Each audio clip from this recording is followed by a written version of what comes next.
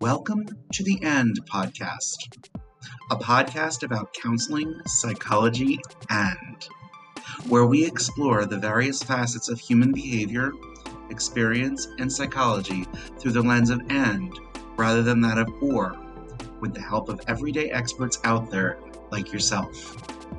I'm your host for this podcast, Sean Welty. Now, let's begin.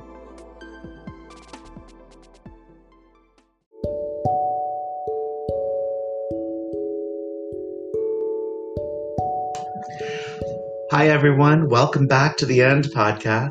This is Sean, and I first want to start off by saying thank you so much for being so patient.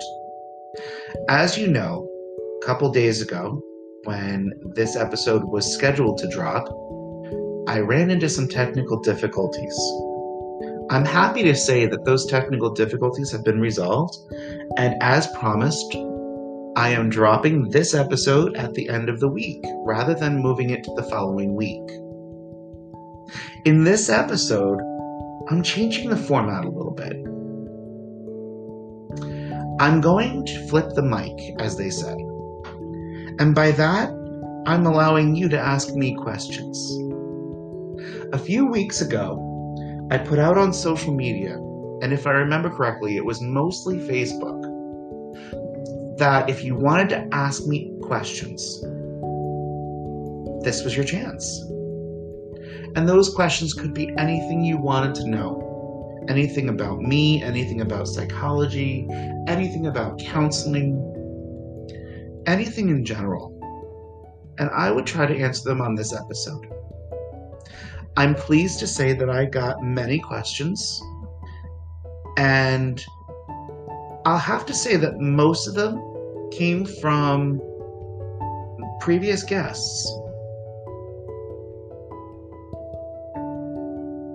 It was interesting to see the depth at which I was asked these questions. And some of them, I'll have to say, you got me. You went deep. So I'm going to have to get a little vulnerable here, as Brene Brown would say. And that's okay. So, without further ado, I want to start off with our first question. Our first question comes from a previous guest, SD Rains McDaniel, and let's see what she has to ask.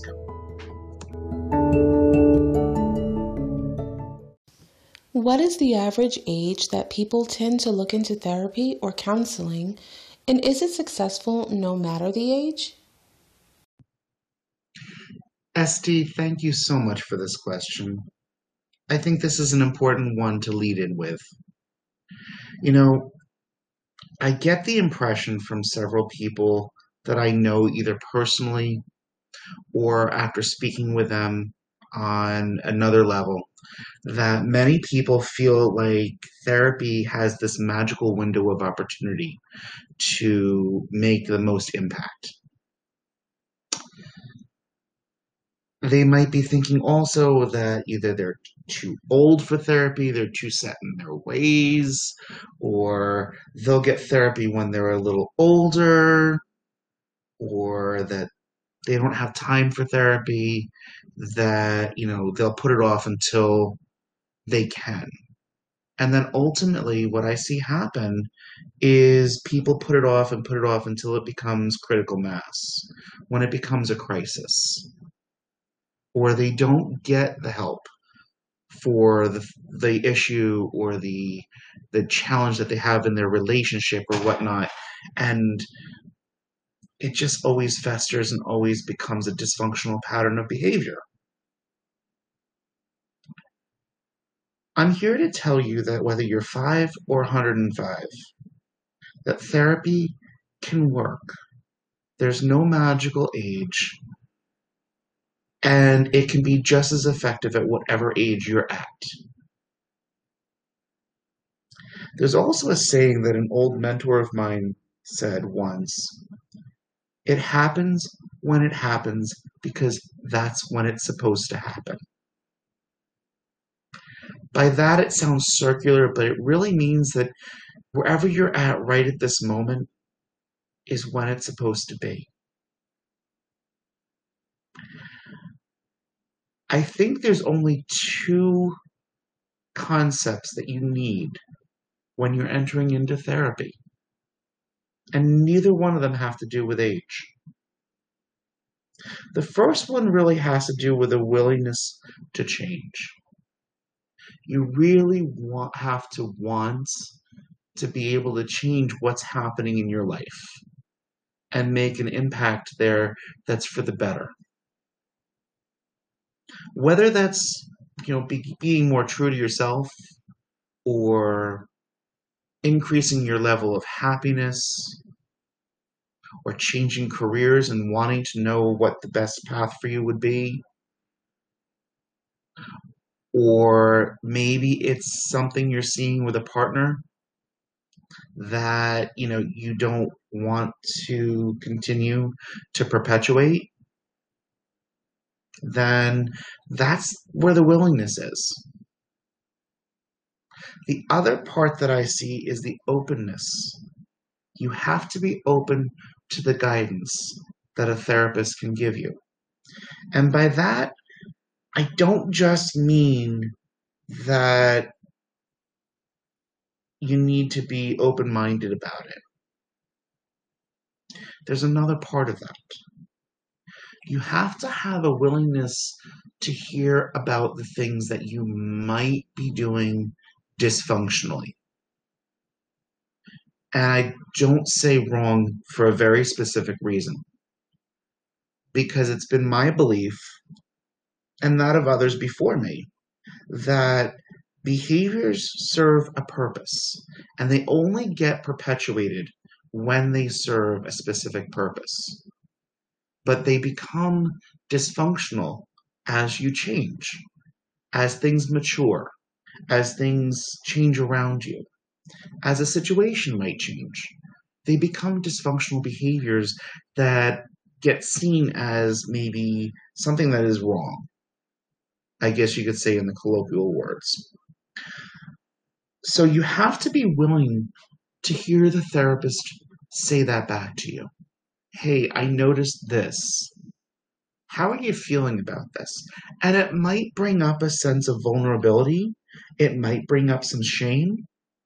It might even bring up some guilt. That's where the therapist can work with you.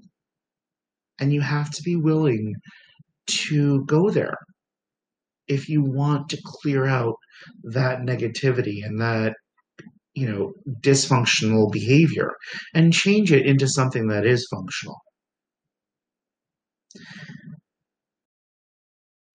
Hi, Sean. It's said that anybody that gets into the field of social work is there for a reason, and not just the money, because as we know, it's not the highest paying field, particularly for a master's degree. So, would you mind sharing with us what your motivation was for getting into this field of work? Ken, thank you. And I think you've just entered into the realm of going into deep things. You've made me go and get vulnerable here, Ken. And I think that's amazing. Thank you so much. You're right.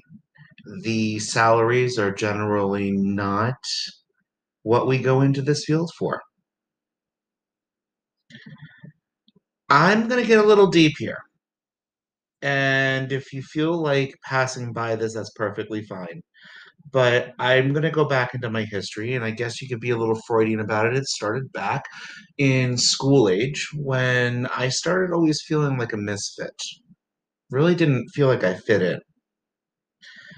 I was the kid that played the clarinet in the school band.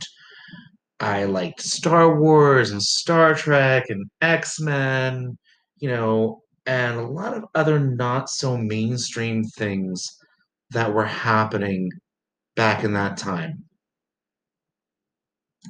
I even had a jean jacket that a friend of mine gave me because of my love of country music. She found a picture of a certain redheaded country singer and had it airbrushed on a denim jacket that I wore very proudly, I might add. That kind of went into my college years, and some of my guests who have known me during those college years might even remember it. I believe at one point there was even a ransom on that, I was told, just because it was so hideous to them in their eyes. But I digress. This kind of proceeded into this the sense of I didn't belong, I didn't fit in, kind of infiltrated the rest of my life. I wasn't into sports, I wasn't sports minded, really not that much into sports even now. I mean, yeah, okay, I will root for the Giants. I will root for certain NASCAR drivers. Might even root for a baseball team or two. But ask me about stats, ask me about win-loss ratio, anything of that nature. I just can't do it, guys. It's just not something that I'm that interested in.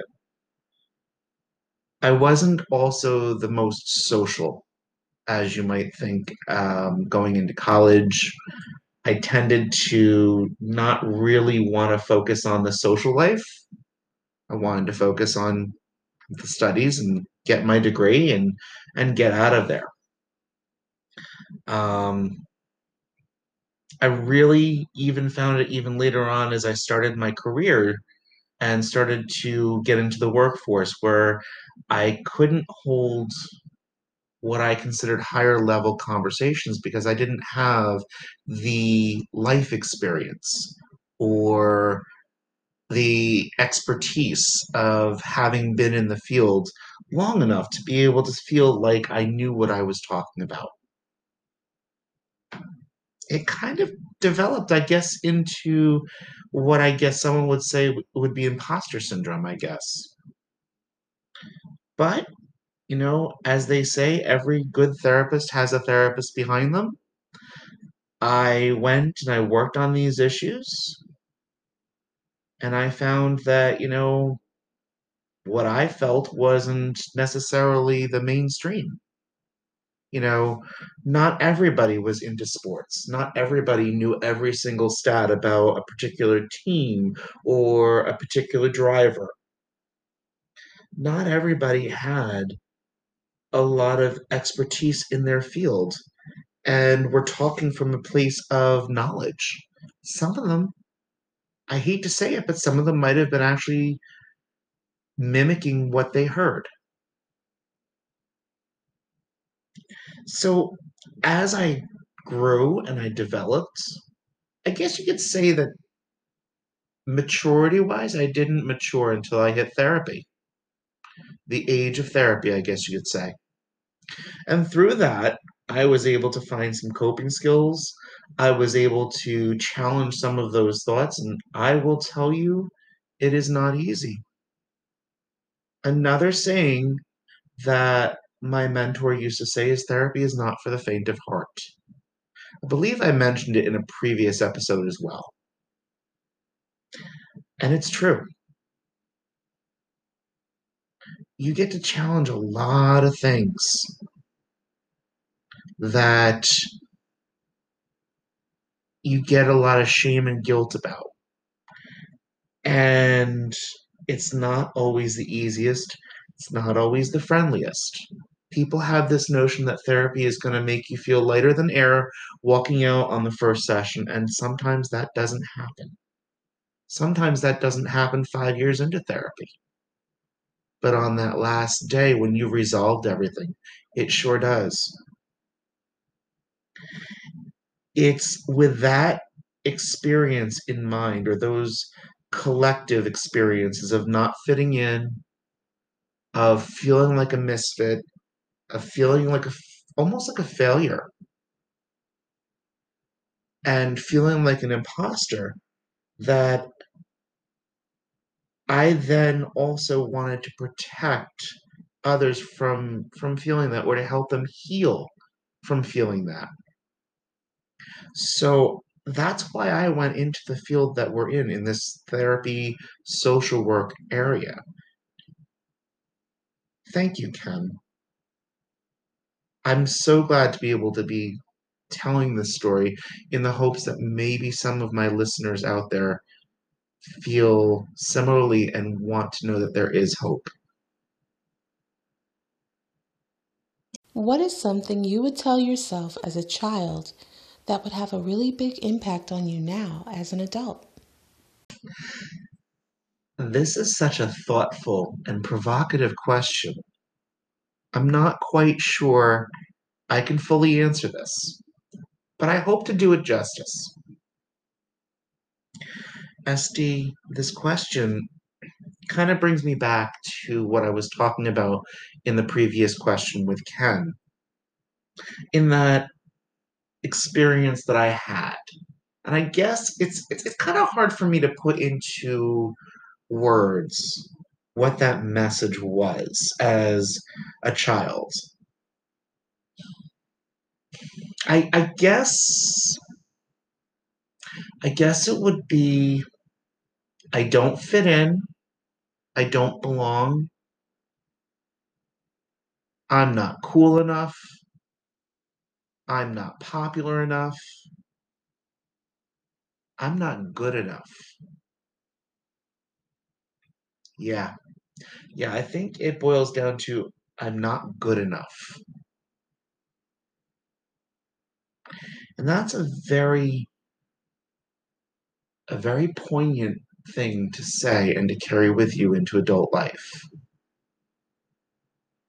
I've used that through the transformative properties of therapy and counseling and working on my own stuff to be able to use that in a way that I hope is helpful to my clients. What I mean by that is that I use that sense of I don't belong, I'm not good enough into in the therapy room so that others don't feel that. I try to make everybody feel respected and valued and accepted. Not only that, but actually cherished and supported. I want them to feel like when they leave that room that this person that is hearing them may not know all there is to know about you, but he's willing to listen. He's willing to pull everything apart with you. He's willing to fine tune the symphony that is your life and your experiences, and to make this a better experience for you. That can sometimes be a little bit of a negative to some people, as I've come to learn. Sometimes it comes across as pushy and maybe a little too passionate, maybe a bit of a one track mind. And I'd be silly to tell you that therapists don't look at that on their own issues and whatnot. They don't constantly evaluate what they're doing. To that end, I'm going to say that I'm working on that and that it's a work in progress, as everything truly is. So stay tuned, I guess would be the answer to that. Thank you, SD. That was a great question. I have a question for you. This is Diane, and I appeared on your podcast when we talked about PTSD. And I know that you worked in the past specifically around trauma, and I'm wondering what got you interested or involved in that type of work. Hi, Diane. Thanks for this question.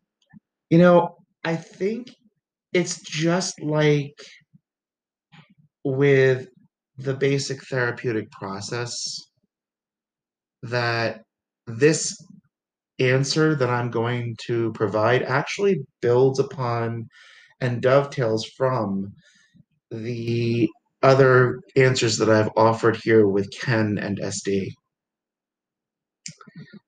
I originally got into the trauma therapy aspect of psychology therapy and counseling because I had been working in substance abuse for quite some time. And the common theme that I was seeing there was that of very similar to my own upbringing, where people felt less than, people felt picked on, people felt bullied. And I'm realizing as I'm hearing these stories that trauma is in a lot of people's lives. It's a lot more prevalent than people want to believe. Now, I'm not talking about like the big T kind of traumas that you see, like, natural disasters or sexual assault or, um, being mugged or something like that. I'm talking about the little T traumas. I'm talking about the bullying. I'm talking about the workplace violence. I'm talking about the common things that people tend to sweep under the rug or not talk about because they're ashamed to. Even hazing in colleges can be considered a little T trauma. And I guess big T trauma would be similar to that. And it really is dependent on the person's perception of it, whether it becomes a little T or a big T. But I'm seeing all these traumas in my experiences as a therapist. And I want to help them. I want to help them move forward from this. And while my my focus at the time was in substance abuse, and I'm seeing all these traumas, I was also seeing where working on the traumas help them maintain recovery. And it was something that I wanted to do more of. So I started to look into other areas of trauma that I could help with and maybe be proactive and allow people not to go down the path into substance abuse and self medicating behaviors. I don't think the journey's over yet. So I don't know if this fully answers your question. Maybe we should look to answer this a little more in maybe a couple of years and see where things have changed since then. Thank you, Diane. This was a great question. And like I said, I hope I did the answer justice. It's not necessarily something that I can give a complete answer to just yet because it is still a work in progress. If social media went away tomorrow, how would you stay engaged with people to get your message out?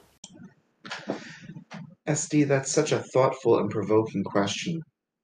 And I don't know if I can fully answer that right now. Let me explain where I'm coming from on this.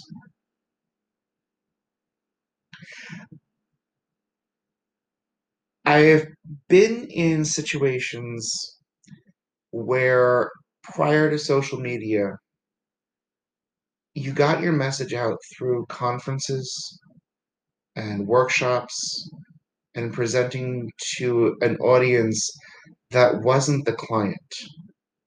It was counselors, psychologists, social workers, therapists, psychiatrists, but very rarely was it ever the client. That was my experience prior to social media and things like Facebook, Twitter, even MySpace back in those days.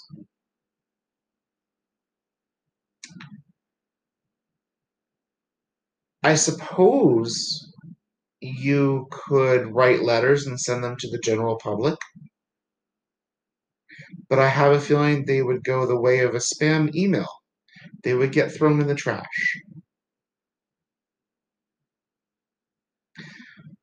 I guess podcasting would be the only way that I can think of right now that would not be considered social media right now. Although I think that's kind of changing as we speak.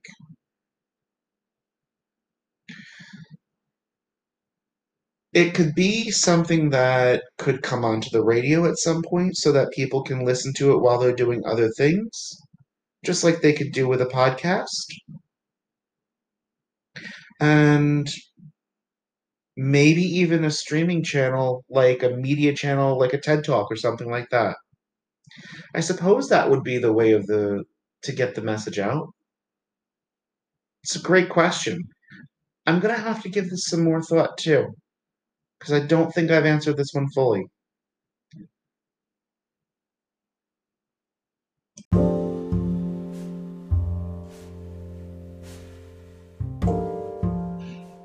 Thank you everyone for tuning in.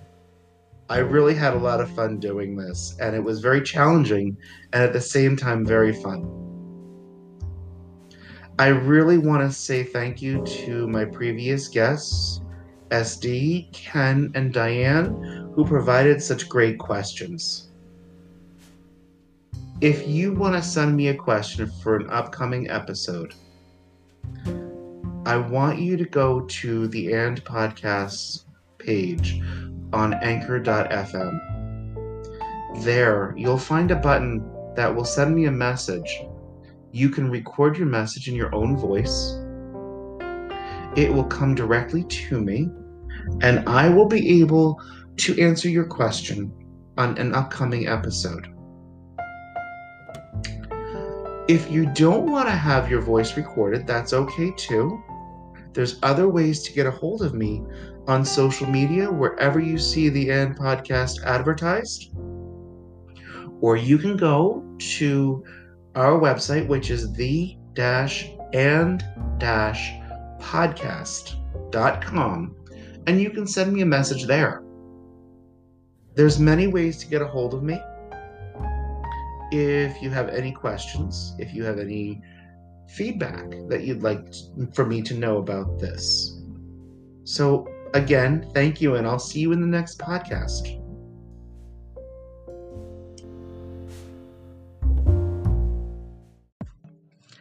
Thanks for joining me on this episode of the And Podcast. Did you like what you heard? Then make sure to subscribe to the show wherever you listen to podcasts so you'll never miss a show. And while you're at it, tell a friend about the show. Do you have an idea for an upcoming episode? Go to the And Podcast on anchor.fm and send me a message. Thanks again for listening, and see you next time.